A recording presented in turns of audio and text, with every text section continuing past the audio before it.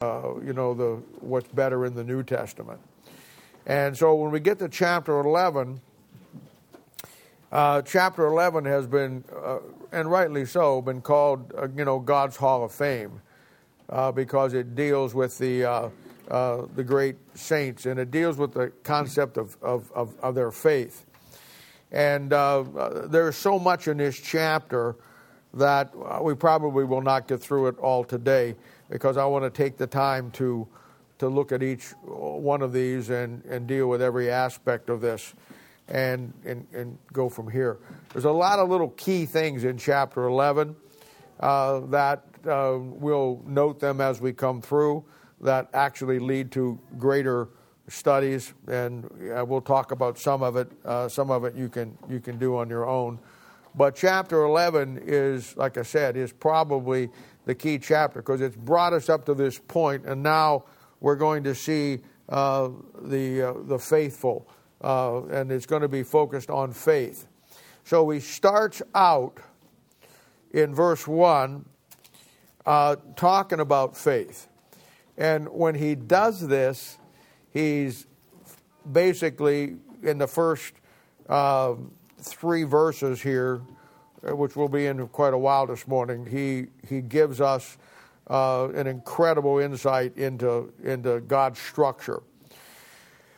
Romans chapter 1, verses 19 and 20 tells us that everything that God made is a picture of something.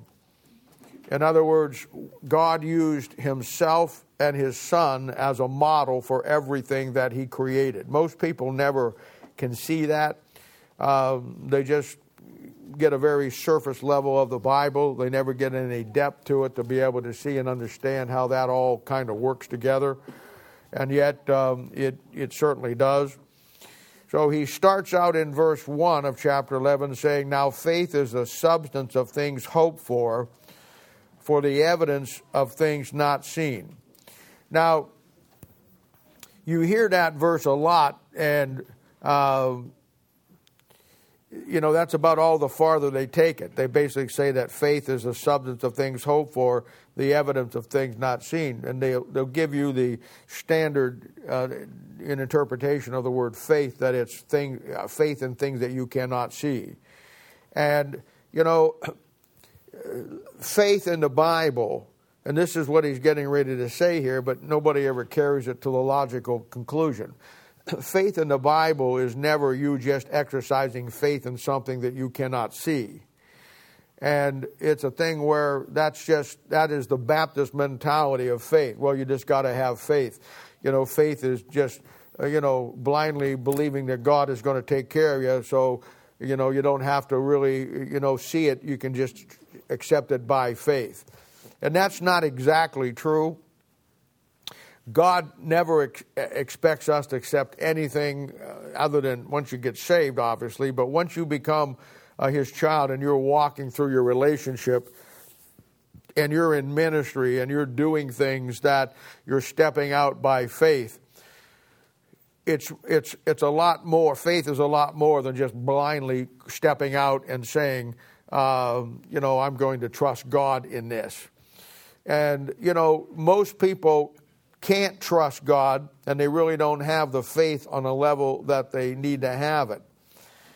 Simply because they don't understand that my faith in what God is going to do with me tomorrow is based on what I've seen God do in the Old Testament with everybody else.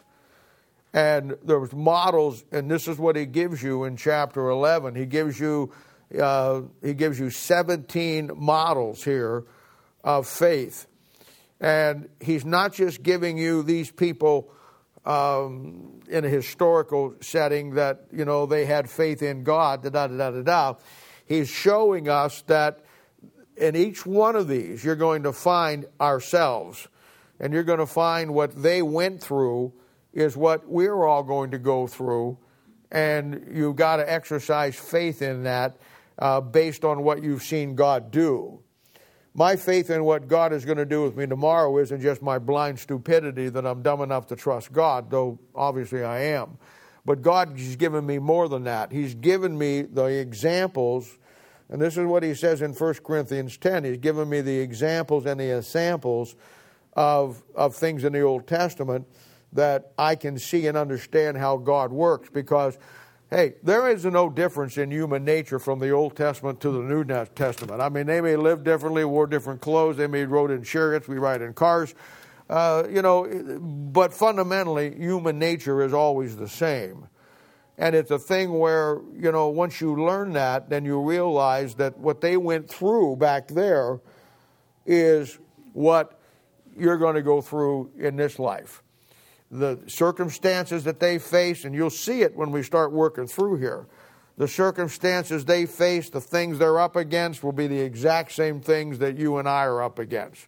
And I don't trust God for tomorrow based on just the blindness of I know who He is. Though, honestly, that would be enough for me.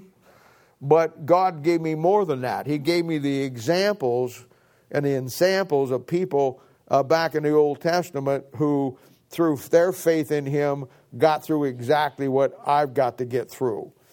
So it's not like it's a blind concept, but it's more like that He gave me what I needed to get me through, by what they had to have when they get through.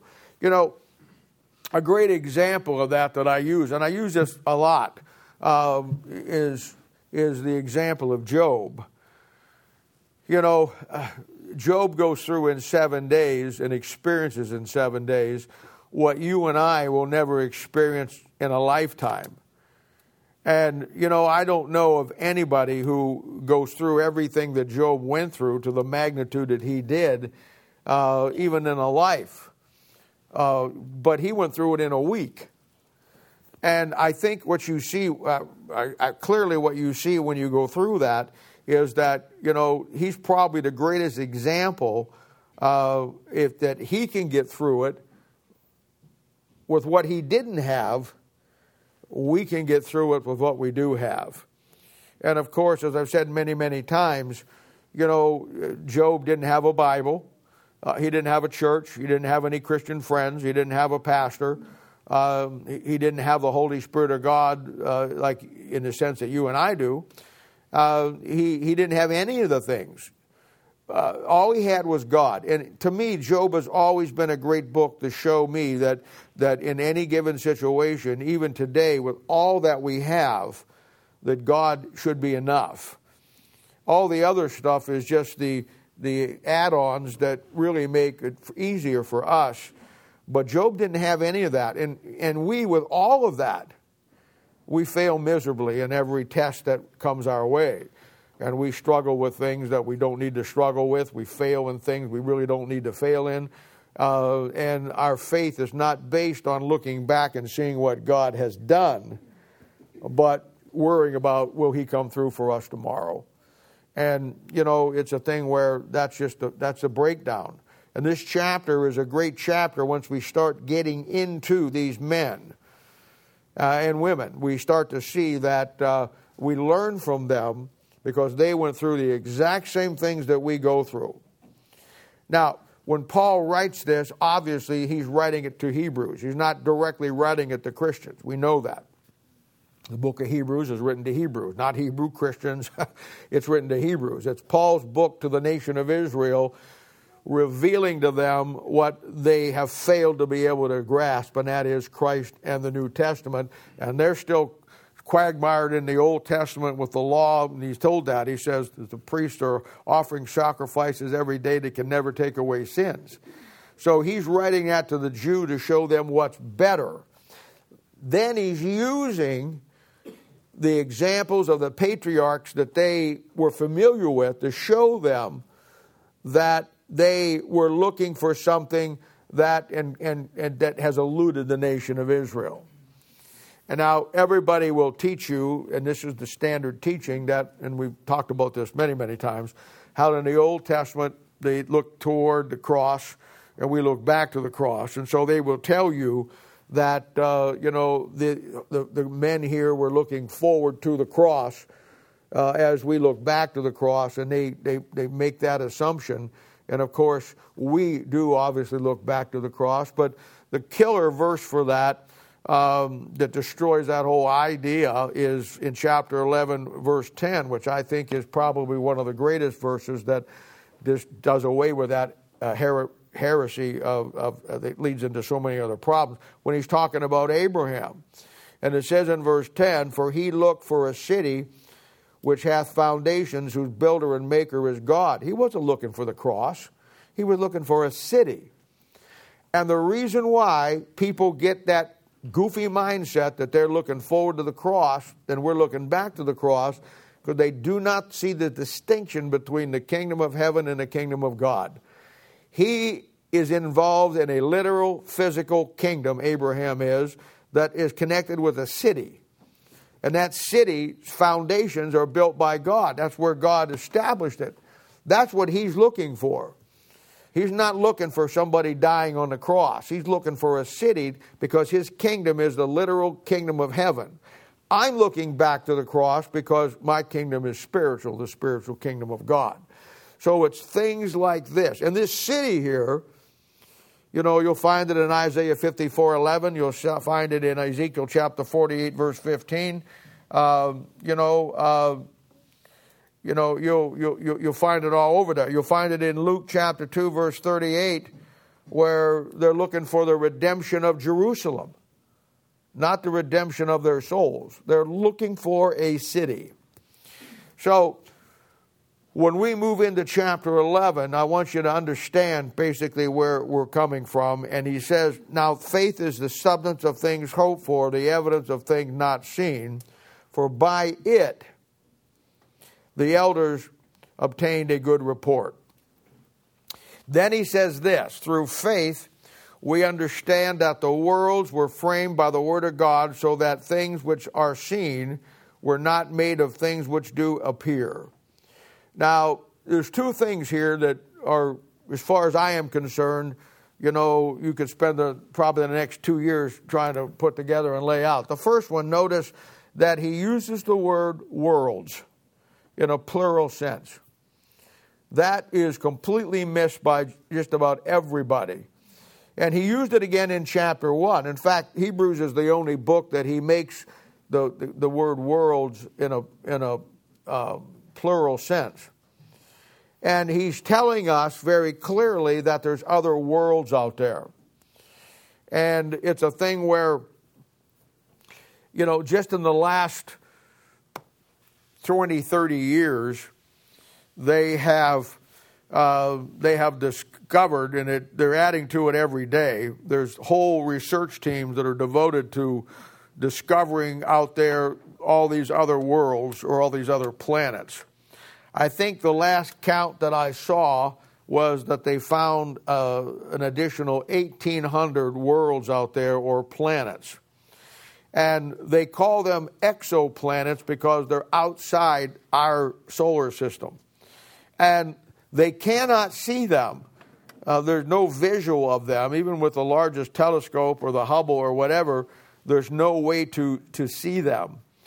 But the way that they know that they're there is because they do a study of the stars, which they feel are more like our sun or our stars. And what happens over a period of time, those planets or planet will eclipse or go across the front of that star. And when that happens, say the star is at, and they assign magnitude numbers to stars for their brightness. The brightest star that we can see would be +1 magnitude. And with your naked eye, if you got good eyesight, you can go down to maybe 4th or 5th magnitude. Binoculars will take you to 6, 7 magnitude. There's a big leap between magnitudes once you get past 5 and 6. I mean, a big leap in brightness. And they're looking at stars out there that when that exoplanet goes across and eclipses that the brightness dims sometimes almost a magnitude. And they record that. So they know now that something has eclipsed across that sun, star, same thing, and the brightness has dimmed. They also know based on the size of that star, and stars again are categorized from red giants to white dwarfs. Our sun is just a normal average star. They know that depending on the magnitude of decrease of the brightness, how big the planet is. I mean, it's an incredible how that they figure all that stuff out. And so there's whole research teams that are given to that. And, they are rethinking completely the aspect of life out in the universes now. Completely rethinking the whole thing. Where 20, 30 years ago, they were saying that finding life out in the universe would be, almost an impossibility. Now, it's just the opposite. They're actually telling us that these exoplanets are huge, maybe 1,000 to 10,000 times bigger than the Earth. But they all believe that they're much like Earth, that they're inhabitable. And I don't know how they determine that, but I believe that that's true. You see, what they're finding and what they're seeing is what Hebrews chapter 11 verse 2 says, and then Hebrews 1 says about the worlds. Now, we know that there's no life in outer space as the scientific world would like to find it.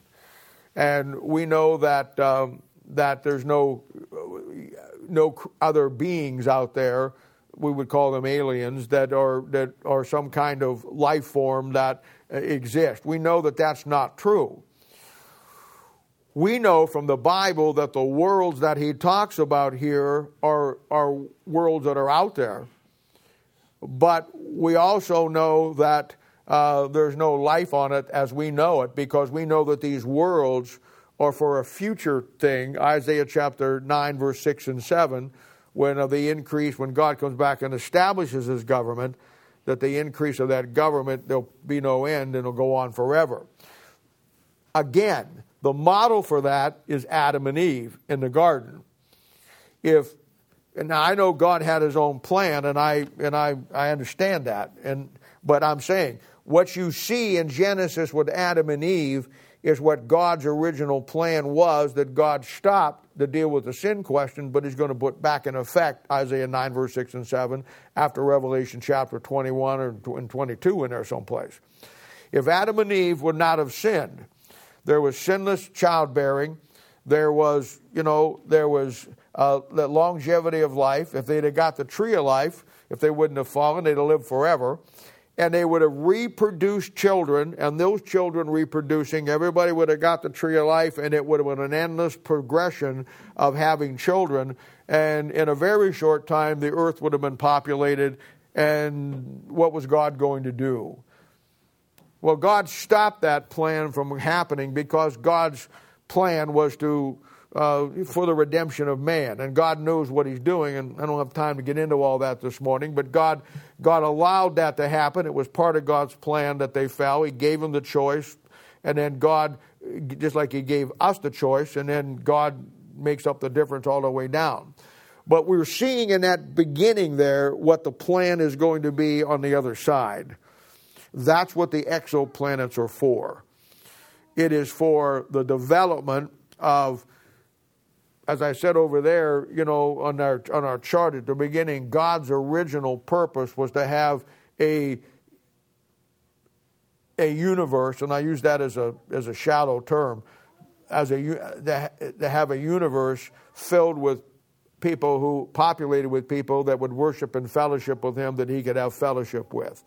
And that plan started in Genesis 3 as the model, then got postponed as God worked through the sin question, and God established two identities that he had to have before he kicked that off. The first one is the nation of Israel for God.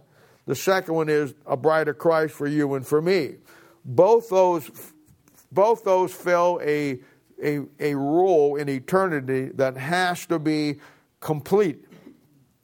So God did it the way he did it, But when Revelation chapter 22 is finished and we're into eternity, we're going to revert back to the plan with Adam and Eve in the garden. And that's why he uses the word worlds here.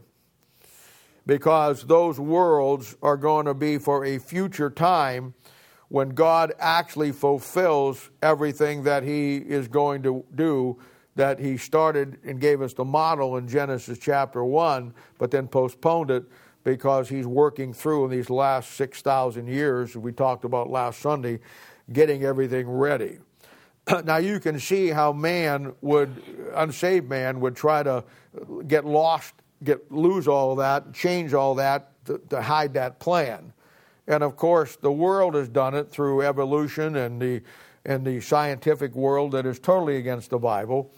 And then Christians have done it because they have rejected the Word of God and don't believe anything that I'm telling you anymore. And this is where the problem comes in. So they're left with the concept that when we go to heaven into eternity, you get a pair of wings, a harp, and you pluck it on it for all of eternity. And that's all the farther they can go. Once you shut down the Bible, God shuts down the revelation of what he's doing. And they have no clue of why Ezekiel chapter 40 through chapter 48 is in your Bible. They have no clue how to explain Isaiah chapter 6 verses 7, 8, and 9. They have no clue how to put all of that stuff together. When they come into Hebrews chapter 11 or Hebrews chapter 1, when they see the word worlds, it means nothing to them because it's a complete breakdown of everything that they want to believe based on what the Bible says. So right now the clicker is clicking. They're finding more of them every month. And that's because they're everywhere. Now, I say that to say this. They're finding what they're finding in just a very small part of our universe. And when I use the word universe, we also could call that our galaxy. Galaxies are made up of trillions and trillions and trillions and trillions and trillions and trillions and trillions and trillions of stars. If every one of those stars has planets revolving around it, you would see and understand the infinite number of planets that would be within our own universe, our own galaxy. Now, in the vastness of space, which the Bible calls the second heaven or the firmament, there's an endless amount of those galaxies. I remember when they put the Hubble telescope up there way back in the day, how it revolutionized, astronomy and being able to do things. And they took a picture at one part of a sky that if you went out tonight and you could find that, you could hold out a pin, a little straight pin, and the head of that pin would cover that part of sky. They left the Hubble in a photographic mode for like 24 hours. And when they developed it, it came out and they saw it. In that one little space, they had picked up over 300,000 galaxies. In that one space. Now, every one of those galaxies were our size or bigger. They all contain numerous stars. And, that was just in one point. They are everywhere. They are everywhere. Because God's original plan was to have, and Adam was told to be fruitful, multiply, and replenish the earth. When the earth got replenished, then God was going to move them out. But he couldn't do that because God's plan wasn't totally complete. So he put a temporary hold on it till he worked out Israel and the church and the redemption of man. And by the time we get to Revelation 22 and on, everything now is done and complete as far as God is concerned, and he's happy now and complete with what he's doing. So, the key word here, worlds. Again, every word in your Bible is important. When you see the difference between world plural and world singular and worlds plural, man, there's a world of difference between the two. And it's a thing where, once you realize that, it begins to open up on a scale the Bible that, very frankly, most of God's people in all of their lives can never get to. God's people, all of their lives are so shallow and empty they got the basics down, but they don't even have those down very well. But trying to get in and understand an infinite God with an infinite plan and trying to put yourself in that and see what God is doing, it is so foreign to what the Baptist and certainly the neo-evangelical mentality is that, you are just blown out of the water as teaching heresy because they know nothing about the Bible. But God will put these little key words in here, and then you take it from there. And once he put the word worlds in there, to me, understanding what he's doing in Genesis, understanding Isaiah 9, verse 6 and 7, what he's going to do past Revelation 22, and then you see that everything that God is doing in the last 6,000 years of man's history is to set up what God's going to do in Revelation 22 when eternity comes. And I've laid it out to you this before. You have eternity past over here, or you have eternity in a straight line. And then you have where God put a parenthesis in eternity. And so that makes now everything on this side of the parentheses eternity past, everything on this side of a parenthesis eternity future. That little space in that parenthesis is 7,000 years. And that 7,000 years, God works out everything that he wants to work. And when he gets it done, then he moves on with what he started back here.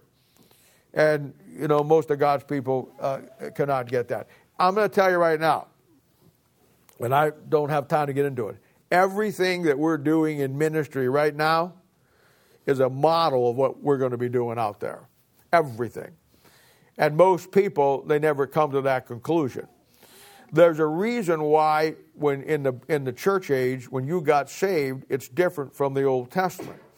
There's a reason why you are called the body of Christ right now. Even though 1 John says that, now are we the sons of God, but it doth not yet appear what we shall be. There's a reason why he sealed the Holy Spirit of God inside you. There's a reason why when he comes back, you're going to get Christ's glorified body and be just like Jesus Christ. And again, all this is completely foreign to everybody out there. But there's a reason for that. And most people can't ever get the basics of why they get Christ's body. They actually walk around thinking that they're going to have their own body, but just in a glorified sense. I mean, that is so blasphemous, I don't even know where to begin with it. But that's the mindset because they're so shallow.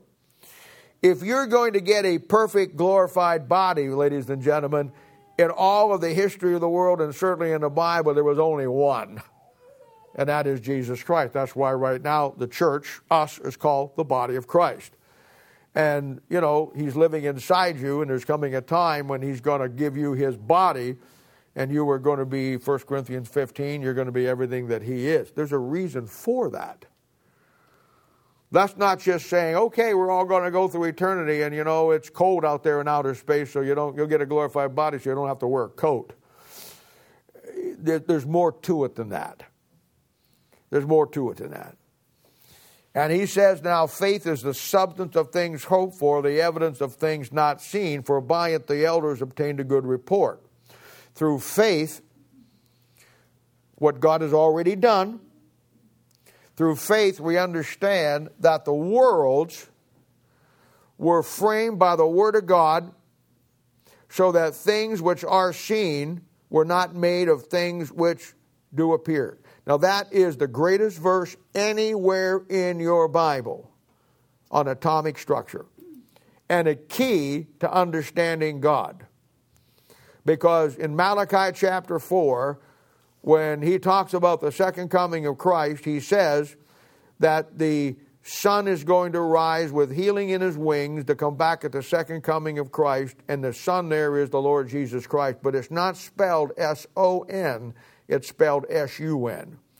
Clearly giving you that the picture and the model of understanding all of this is found in the things that God created. Romans chapter 1, verses 19 and 20. And right now, the chair that you're sitting on, the table that you got your Bible on, the car that's out in the parking lot, and this building and everything in your world, including you, is held together by things that do not appear. And that is what we call atoms. There's 3 parts to an atom, because an atom is a picture. God, here again, when God created the structure of everything, he used himself as a pattern. So atoms have 3 parts. Atom has protons, neutrons, and electrons. And back in 1945, a guy by the name of Robert Oppenheimer, he was the head of the project that split the atom and made the atomic bomb.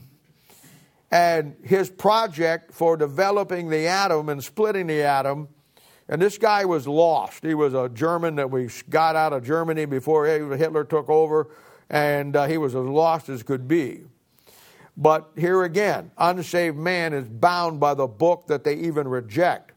So in his endeavors to split the atom, which is a type of God, which is made up of 3 parts, he called his project Project Trinity. Good casting. Because that's exactly what atomic structure is all about. Now, I want to talk to you for a few minutes about this and try to help you grab this and understand it.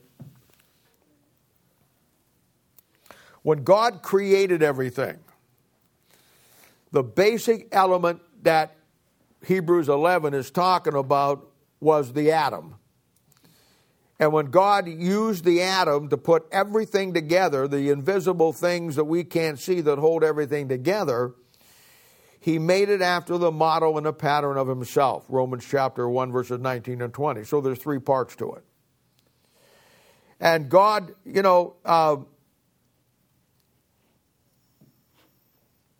when he put that together, there was 3 parts to it, as I told you. There was the protons, which are a positive charge, and then there are electrons, which is a negative charge. So now we have within what God made the pattern for everything. The positive is God, the negative is the devil. They should, if you ever took 2 magnets and reversed the polarity on them, they push each other away. And when you have a positive and a negative, they push each other away. And yet, what happens is in the atom, there's something in there that holds them together, that keeps them from spinning off into the universe. And that is a picture of the Bible when it talks about that he is before all things in Colossians 1, verse 16 and 17, and by him all things consist. He's what holds it together. And, it's a thing where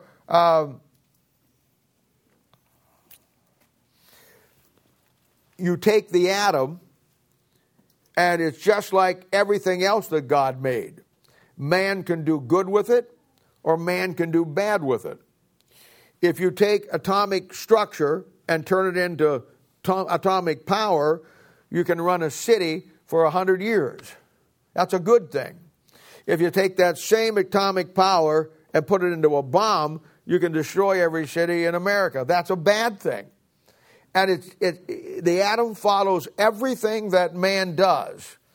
And, the key to, I honestly believe that the key to long life before Genesis and the flood, and it changes after that, is I believe that it was a difference in the radiation, the cosmic radiation that came in the solar radiation, it came from the sun. And I think that there was a vast difference, and when that all changed, it all happened. And, in our universe, you have 2 kinds of radiation. And what happens is that when they take the atom, and through the process that they do, they split that atom, what they do is they split the negative from the positive, and when that happens, an atomic explosion takes place. Now, most people, this is too far out for them, but if you want a basic, fundamental, plausible understanding of God, God is the ultimate nuclear reactor. Every place you find him talking about in his glory, Revelation 1:14, Matthew 17:1, Daniel 7:9, Matthew 28, he's always likened to a white light with heat. If you ever saw an atomic bomb go off, it's a white light with heat. And God put the universe together with the atom. He holds it together. Man takes it and splits it. He has the choice to harness it to do good, or he has the chance to split it and do evil, which we know where that's going. But over there in the Bible at the end, when God renovates the earth by fire and he destroys everything and purges it out, the elements burn with a fervor and heat. You know what God does?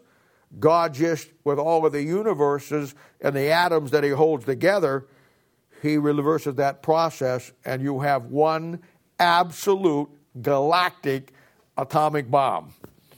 And it absolutely purges out everything in this universe.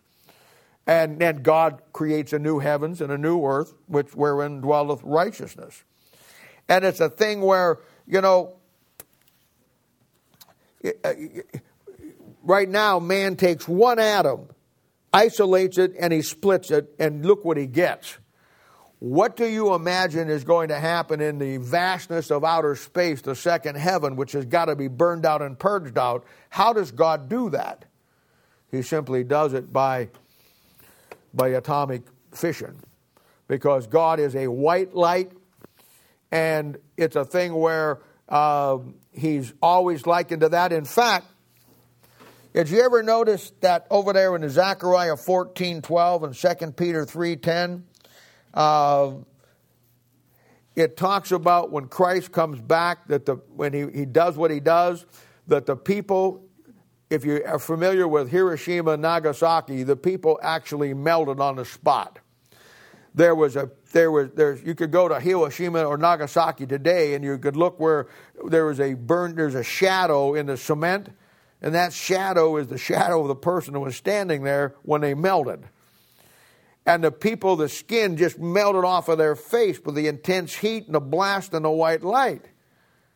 And yet when you go to those places in the Bible, Zechariah 14 and 2 Peter 3, the people are melting, their skin is melting, their eyeballs are melting just like it was in Nagasaki and Hiroshima. Because that's how God destroys it. Because that's what God is. Now, in our universe, there's two kinds of radiation. And nuclear fission produces radiation. If you harness nuclear power, you have to isolate it, because if you get next to it, you get radiation poisoning and you die. Because atomic structure gives off radiation. It doesn't bother us right now because it's unmolested, and God is using it the way he intended, Hebrews chapter 11. It's the invisible things that make things visible and holds it all together. Once man starts to mess with it, then he unlocks the radiation that is within it. And if you're on a nuclear submarine that's nuclear powered, or you're at work at Three Rivers nuclear plant, or wherever the case may be, you'll find that the reactors are all shielded. And if you walk in there without any kind of protection, you get radiation poisoning and you die. When the bomb was dropped on Nagasaki and Hiroshima, in both cases, immediately over 100,000 people were killed in a flash. Over the next 3 or 4 months, another 400,000 died. And they died not from the blast, but from the radiation the blast put out. The radiation that comes from an atomic blast is as equal as dangerous and deadly as the blast itself. And that's because when you unleash those atoms, they put forth a radiation. Now, in our universe, we have two kinds of radiation. The first radiation is called solar radiation. And if you know anything about the sun, as I said in Malachi chapter 4, verse 2, it says, "For behold, the day cometh," second coming, "that shall burn as an oven." There it is. "And all the proud, yea, all the wicked do wickedly shall be stubble, and the day cometh, shall burn them up." Going to burn them up, saith the Lord of hosts, "that it shall leave them neither root nor branch." Now here it comes, verse 2. But unto you that fear my name shall the Son of Righteousness arise with healing in his wings, and you shall go forth and grow up the calves out of the stall. Now, when you look at that Son of Righteousness, there again, it's not spelled S-O-N, as in the Son of God. It's spelled S-U-N. And what he's showing you there and giving you as a great key, that the sun that we have, our sun, which is a normal star, is a type of God the Father. God is a Trinity. God the Father, God the Son, God the Holy Spirit. The sun gives off 3 types of rays. It gives off X-rays. X-rays are invisible. You can't see them. There's God the Father. It gives off light rays. Light rays, you can see it. There's Jesus Christ. He was the visible appearance of the invisible God. It gives off heat rays, which you can't see, but you can feel, type of the Holy Spirit of God. And from that sun comes solar radiation. Solar radiation is what would fry every one of us. We're only 93 million miles away from the sun. And the solar radiation would come from the sun, would toast every one of us. You need a sunblock of about 6 million. It would kill everything on this planet. It would fry everybody on this planet.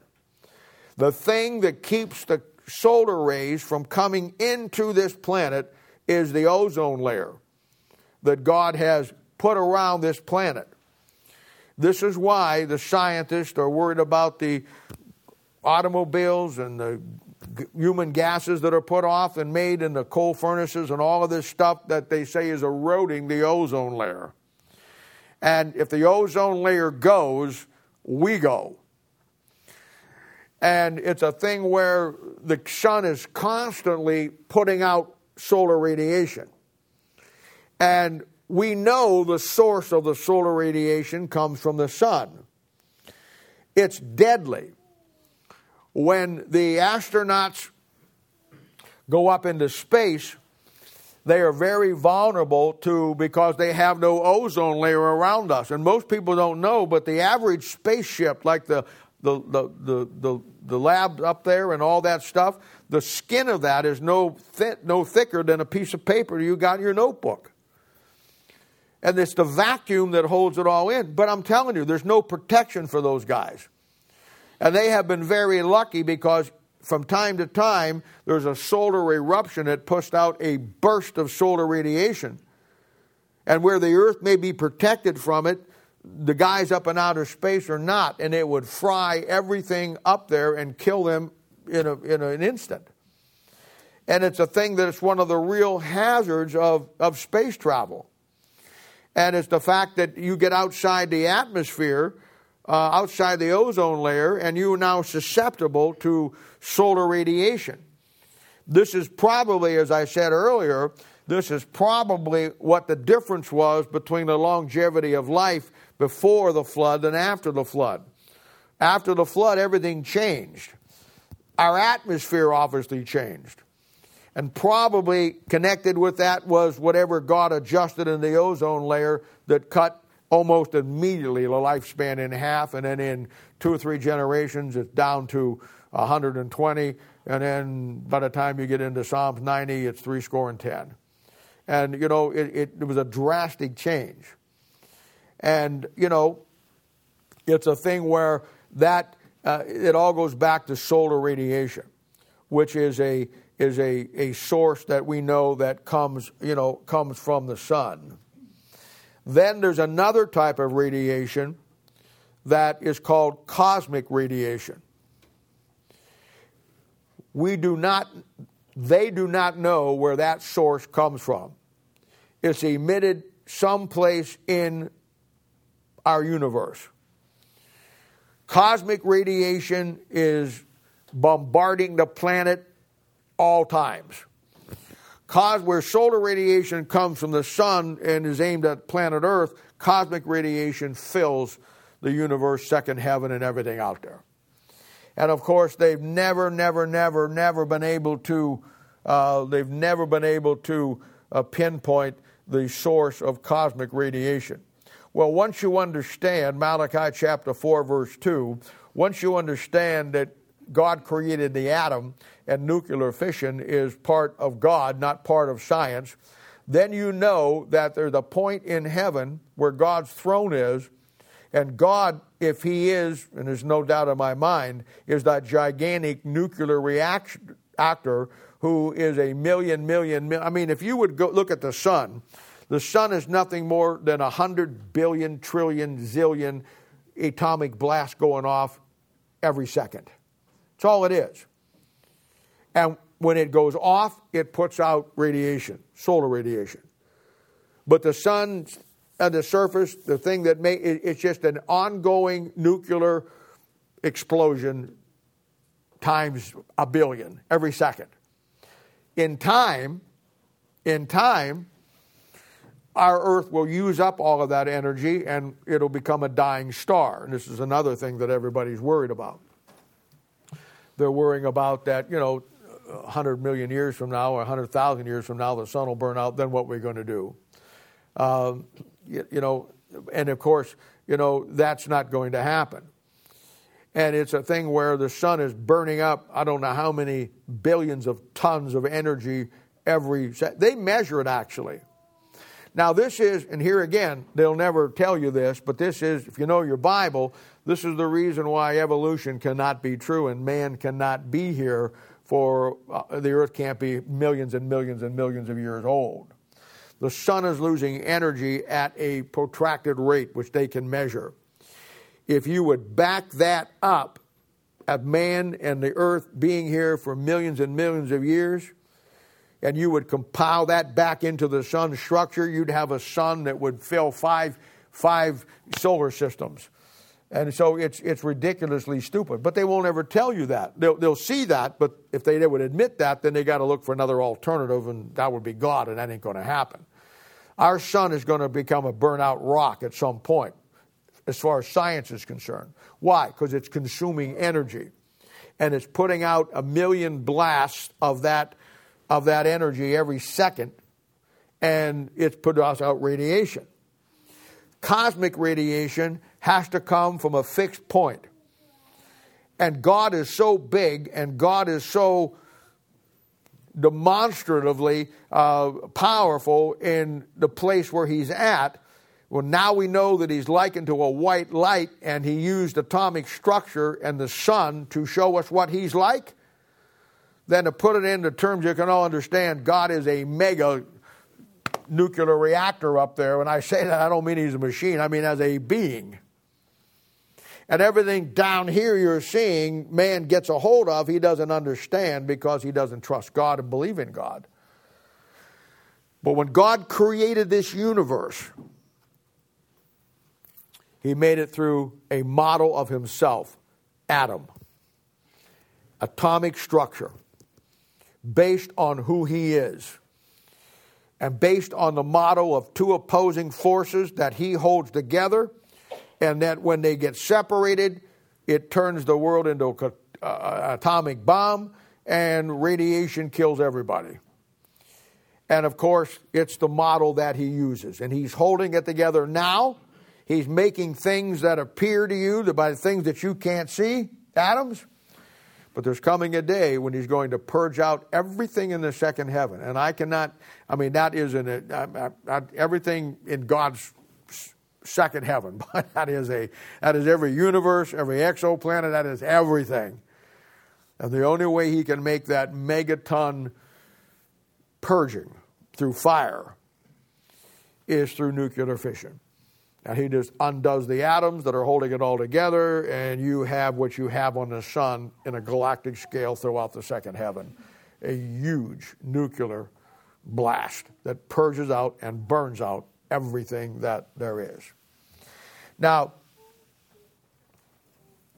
as I said, we know that solar radiation comes from the sun. Cosmic radiation is unknown, and they don't know where it's coming from. But now this is why God told man back in Genesis, when he gave him dominion, that he'd have dominion over the fish of the sea, the fowls of the air, and the things that were on the earth. He never gave man permission nor dominion over outer space. So any space program, whether it's NASA, whether it's the communist or China or whoever, when they go into outer space, they're violating that principle and putting themselves at great risk, simply because the reason why God told man not to go out there was solar radiation and cosmic radiation. And, when God made the planet Earth, and you'll notice that there's 9 planets in our solar system. And the only one mentioned, other than Jupiter and a reference to Mars, is the Earth. But what I want you to see is that all the other planets were named after the pagan gods. They all were. Pluto is the farthest planet out, and Pluto was the god of the underworld in darkness. So Pluto is the darkest planet because it's so far from the sun. Jupiter was the giant planet of our solar system, 868,000 miles in diameter. So it's the king of the planets. So hence, down through history, you had Jupiter, Zeus, Thor, whatever country, whatever it was, had their own name for the king of the planets. Then you have Saturn, that's a god. Mercury was a god. Mercury was the fleeting god because Mercury is the closest to the sun and it travels the fastest, so it was named Mercury. Every one of them was named by God except one, and this one was named by the world, which was pagan, except one. That's this one. God called this Earth because God had a plan for Earth. And that plan is revealed as you go through the Bible of why God created it, why he did what he did with it, why he's doing it now, and where he's going with it. And you'll find that throughout the Bible. And he's protected everybody on Earth by the ozone layer. The other planets do not have that. It's a fable. It's a fable to think that man will ever travel to Mars. It's a thing where it's an impossibility. I'm not saying it's an impossibility because it's too technically out there. Hey, I'll tell you something. The sons of God came down in Genesis chapter 6, buddy. They gave these guys some great insight into how to get back up in outer space. And at the Tower of Babel in Genesis chapter 11, they were putting it into effect. And then God came down and stopped it. And we are crawling back to that point where, we're getting into space travel like it was some new idea. And, of course, all you have to do is go back into the cave back there where men, wrote on the walls the things they saw, and it's very clear that there's people flying around out there. And everybody thinks that that was where the caveman lived. And, of course, if you're any kind of brain at all, you know that that's not where a caveman meant. That's where they went to the bathroom. Well, I don't care where you go. Isn't somebody scribbling on the restroom walls or wherever you go? Well, that's what they were doing on the caves, man. Come on, give me a break. I don't have to be a rocket science to figure that one out. Now, I don't know what they used. I don't think they had Sharpies, but you never know. You never know.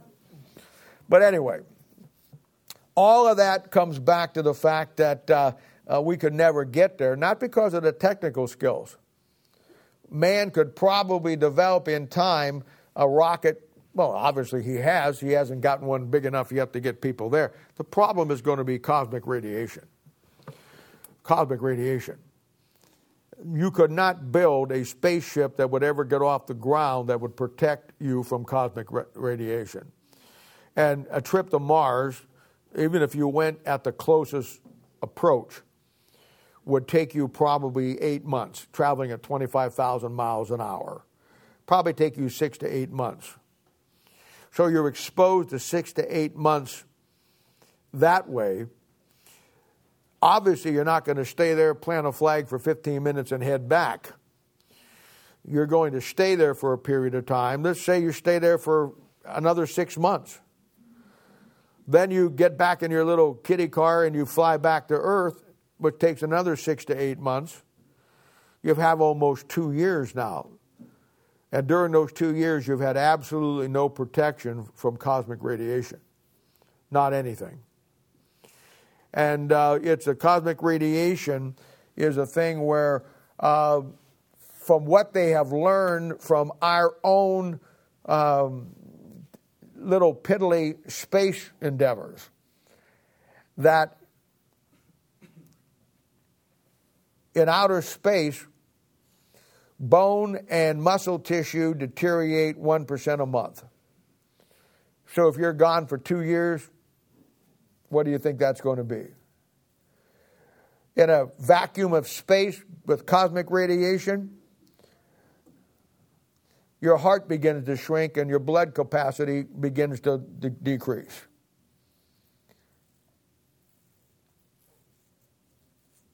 Women in space, when they go up to space, cease to have their periods or their cycle. The Apollo men, when they were up in Apollo for weeks at a time, they reported seeing strange lights. And they were ordering down saying, we're seeing strange lights, streak across strange lights. When they finally got back and analyzed it wasn't strange light, it was cosmic radiation going through their brains that they thought they were seeing lights. These cosmic rays rain down on every planet in a lethal mode except one. When Alan Shepard, and you're going to see as these guys went on, Alan Shepard was the first guy in space, he died of leukemia. You're going to find that being out there and getting exposed to solar radiation as he was and cosmic radiation, it destroys them. And of course, this is the problem that they face, because out in outer space, where man is told not to go, there's no protection from the cosmic radiation that is the light and the glory and the power of God emanating from the throne of God, as the Bible tells you, it's north, Psalm 76, emitting from that and fulfilling the universe with all. Now, this is one of the reasons why,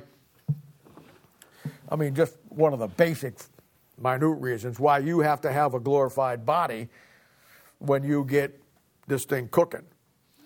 Because our job, your job, and my job is going to require us to be exposed to that in what our function is going to be. The people on the exoplanets, the people that Genesis 1 and all that stuff that he's doing, they will have the protection, but you and I will be exposed to that in what our job is. And this is one of the fundamental reasons why you have to get a glorified body. It's a very minute reason. The other reasons are, all to do with God and everything that God is. And it's a thing where, so when you understand that,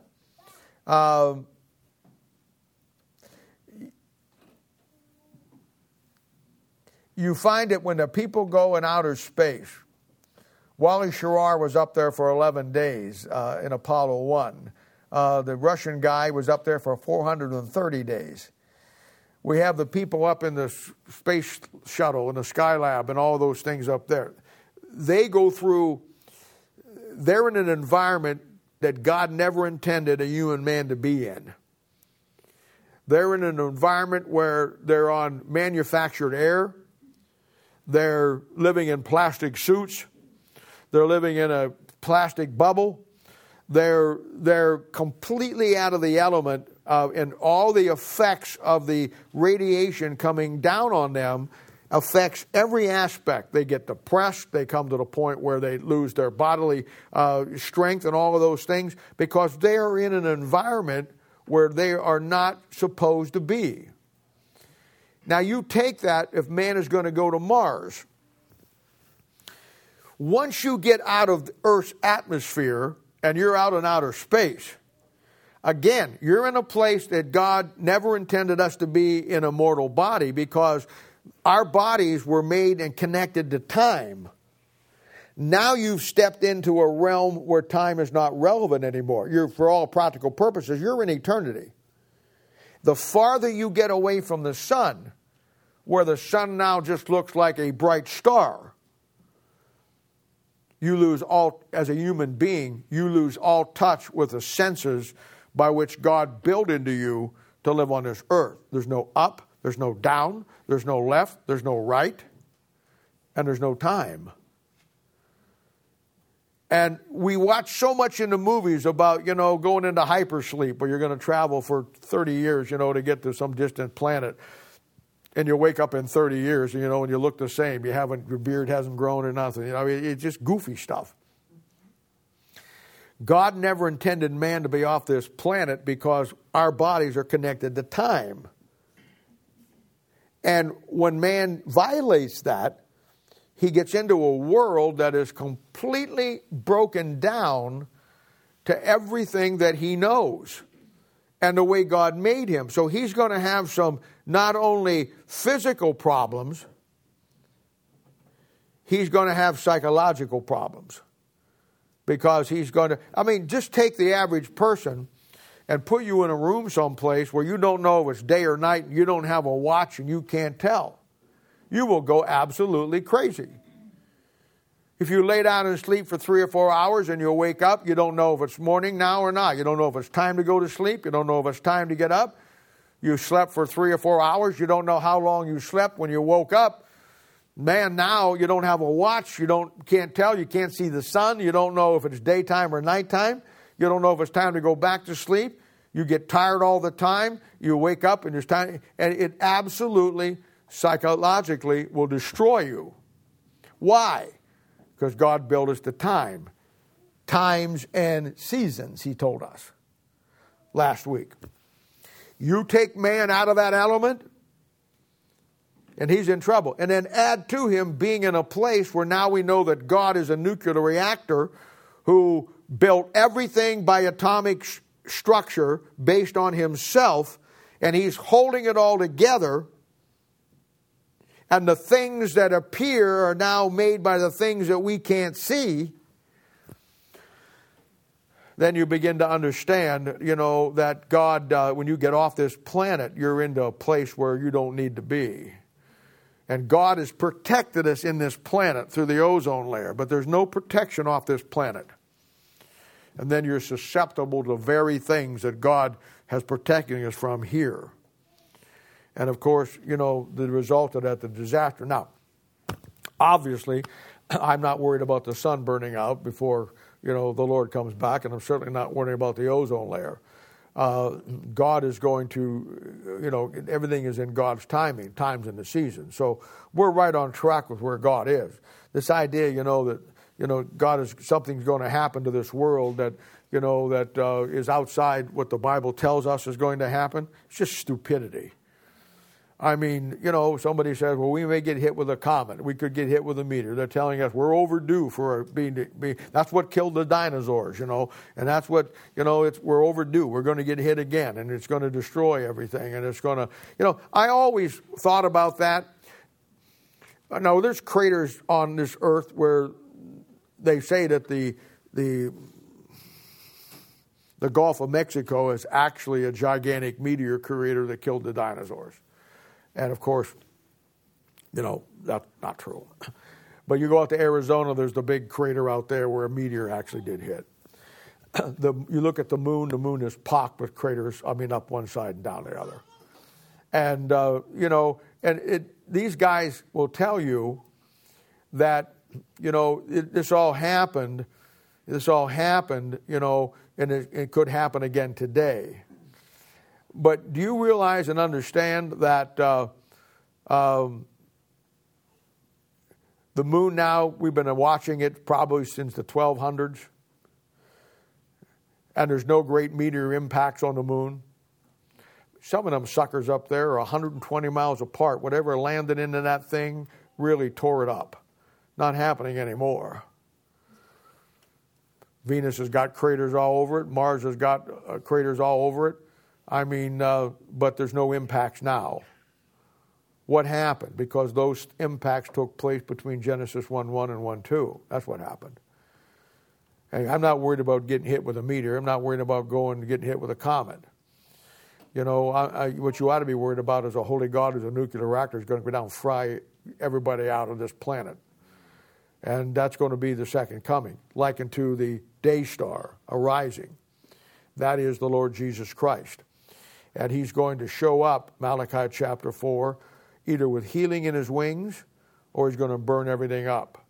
Because you can take an atom and you can run a city with it for good for a year, or you can destroy a city in a blink of an eye. So when God made atomic structure, that in Hebrews chapter 11 is the great chapter on it. It gives you the insight that you want to go back to the defining chapter, which is in Malachi, and you put the two together.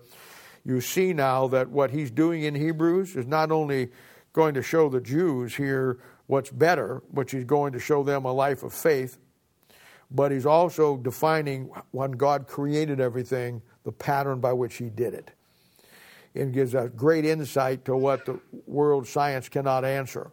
Sure, solar radiation comes from the sun. That's not a hard thing to figure out. Cosmic radiation.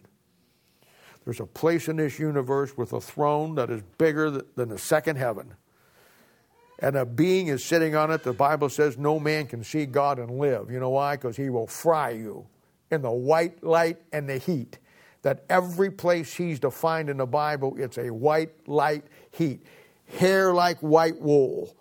The light is luminous that lights him. Why? Because he's 100 billion nuclear fissions going off at the same time in a body. And it radiates down through this universe. And that same radiation at some point in time is going to become God's glory. It's going to fill this once it all is done.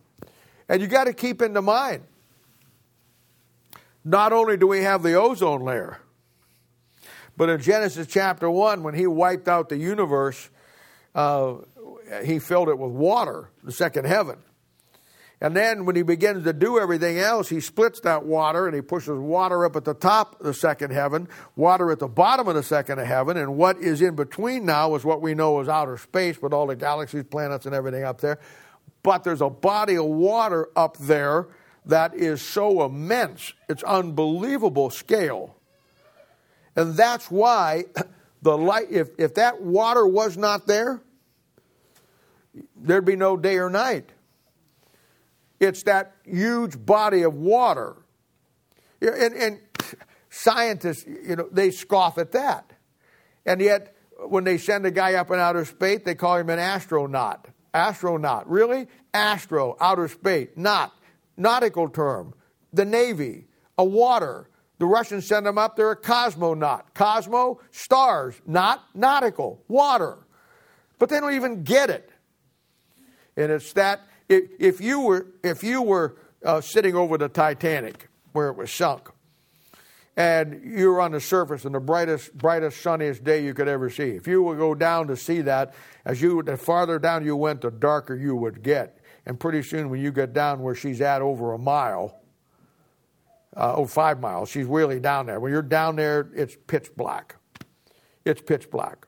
Why? Because the water filters out the light and the light cannot get through. That's exactly what the deep does. It filters out the light of God that it does not come through, because if it wasn't there, the light and the glory of God would just light everything up 24/7. Now, it's that same thing that God, the cosmic rays come down through and get through, because they're different than light rays. They come through and they're deadly. But God has put around the earth the ozone layer in connection with the deep that makes it habitable for us, that we don't get fried. You get down in outer space and lose that, you're into some problems. So you can see where, and I've said it over and over and over and over again, the Bible is the greatest scientific book the world has ever seen. It'll give you the dimensions of the universe, the size of the universe, the shape of the universe. It'll give you God's plan for the universe. There's 3 plans in the Bible, clearly laid out. God has a plan for the earth. God has a plan for the second heaven. And God has a plan for our lives. And those 3 go together. And God's people never figure out God's plan for the earth. They certainly never figure out what God's doing with the second heaven. And because of that, they'll never figure out what God's plan for them. Because you're on this earth is in this universe, and God has a plan for all 3, and they're connected. And whatever we're doing right now, I'm just telling you, whatever we're doing right now or whatever we're not doing right now, it's a model of what's going to be taking place after Revelation chapter 22 in one way or the other. And God always shows us what is going to be by what He's already done. If you learn that piece of the puzzle, it'll open up more Bible to you, and that is the essence and the basis of faith. Faith is not something that you just blindly stumble into and say, oh, I'm going to trust God. That may sound admirable to some people. It's pretty stupid to somebody who knows the Bible, because God never asked you to do that. God never asked you to look forward till you first look back. He wants to teach you where He's going from where He has been. And you're not to trust just God by blind faith and say, well, I really trust God, so I'm going to step out by faith. And that's why so many times it fails in people's lives. I don't know how many times I've heard somebody say, well, this is what God wants me to do, and this is what I'm going to do, and I'm sure God has called me to do this. And then either you were wrong or God was wrong. You don't make a move forward without understanding God's moves back here, because that's how He works. It's not faith in blindness of moving out. It's faith in seeing what He did back here and knowing what He did for them. I can trust Him. He'll do it for me. That's my faith. It's not based on, I'm just going to trust God. See how that works for you? It's about you looking back and seeing in the examples of these great men in Hebrews chapter 11, which has been rightly called God's Hall of Fame, and watching what God has done back there and know that He's going to do the same. That's why the Bible says Jesus Christ the same. What is it? Yesterday, today, and forever. You learn where you're going from where He's been, because human nature never changed. And God's got a plan for them, just like He has a plan for you. Yeah, their plan was to find a city. Your plan is to find a city too. Except theirs was a literal city. Ours was a spiritual city. Theirs was literal Jerusalem. Mine's New Jerusalem. Same process. The quicker God's people learn that, operate within that sphere, the better off you're going to be. And I realize, I totally get what you're all up against today. You're up against all of the bad teaching that has been absolutely, ridiculously ludicrous about nothing with God, nothing in the Bible, but it's thrown up in the air as this is really what Christianity is. And a lot of that has fallen on a lot of people today.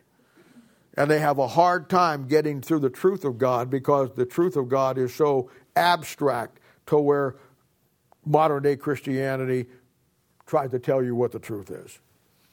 And it's an absolute sham. And that's why many times when people hear stuff like this, they have two reactions. You've got to be kidding me. Ain't no way I want to be part of that. Or they'll say, wow, that really makes sense to me. And once you get to that point that it makes sense to you and you start putting that process into your world, then God's going to open up the book to you and He'll give you what you need. But, I say it all the time. I feel sorry for young Christians today. I feel sorry for young pastors today. They have been sold a lie. And what even is more tragic, most of them wholeheartedly bought it. Because they have been raised in an environment where education, Bible colleges, scholarship has been held up as true biblical Christianity, and nothing could be farther from the truth. Real biblical Christianity has nothing to do with Bible colleges. Scholarship has everything to do with a Bible-believing New Testament local church with a pastor who believes the Bible and believes his responsibility is to get what he knows to you. Everything other than that is a waste of time. But that's what you're up against. And it's a thing where, I said it before, when you lose your Bible, you lose 7 things that are the key to Christianity. And it's not just a matter that you lose your Bible and you can't figure out anymore. You lose everything, because everything in your Christian life wraps around that book. So things like today, when you get into Hebrews chapter 11, understanding that the things that God made are made by the things that you and I can't see, but yet He holds them together. That when God created everything back in the day, He created after the pattern of Himself. And that's why the the completeness of everything in the Bible will always follow a pattern of threes, because God is complete. The number of perfection is 7, but the number of completion is 3. And that's the way that it works. In this world, you got the air, the land, and the sea. Only got 3. Music has melody, harmony, and rhythm. 3. I mean, a family is a husband and wife, but they're not complete till the third part shows up, and now they're a family.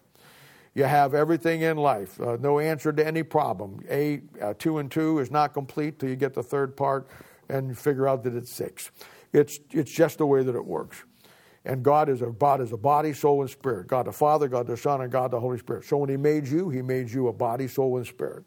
When He made the earth, He made everything in a system of threes. 3 kingdoms, animal, vegetable, and mineral. I mean, everything. Everything is in a pattern of threes. And when He made the things that are visible, He made them by something that nobody could see. And there's 3 parts to it. And that's the atom. And it's a thing where that's what holds it all together. And He does. He's before all things, and by all things Him consist. And that's what makes it work. And when He wants to destroy it, when He wanted to create it, He held it all together. And when He wants to destroy it, He's going to take it all apart.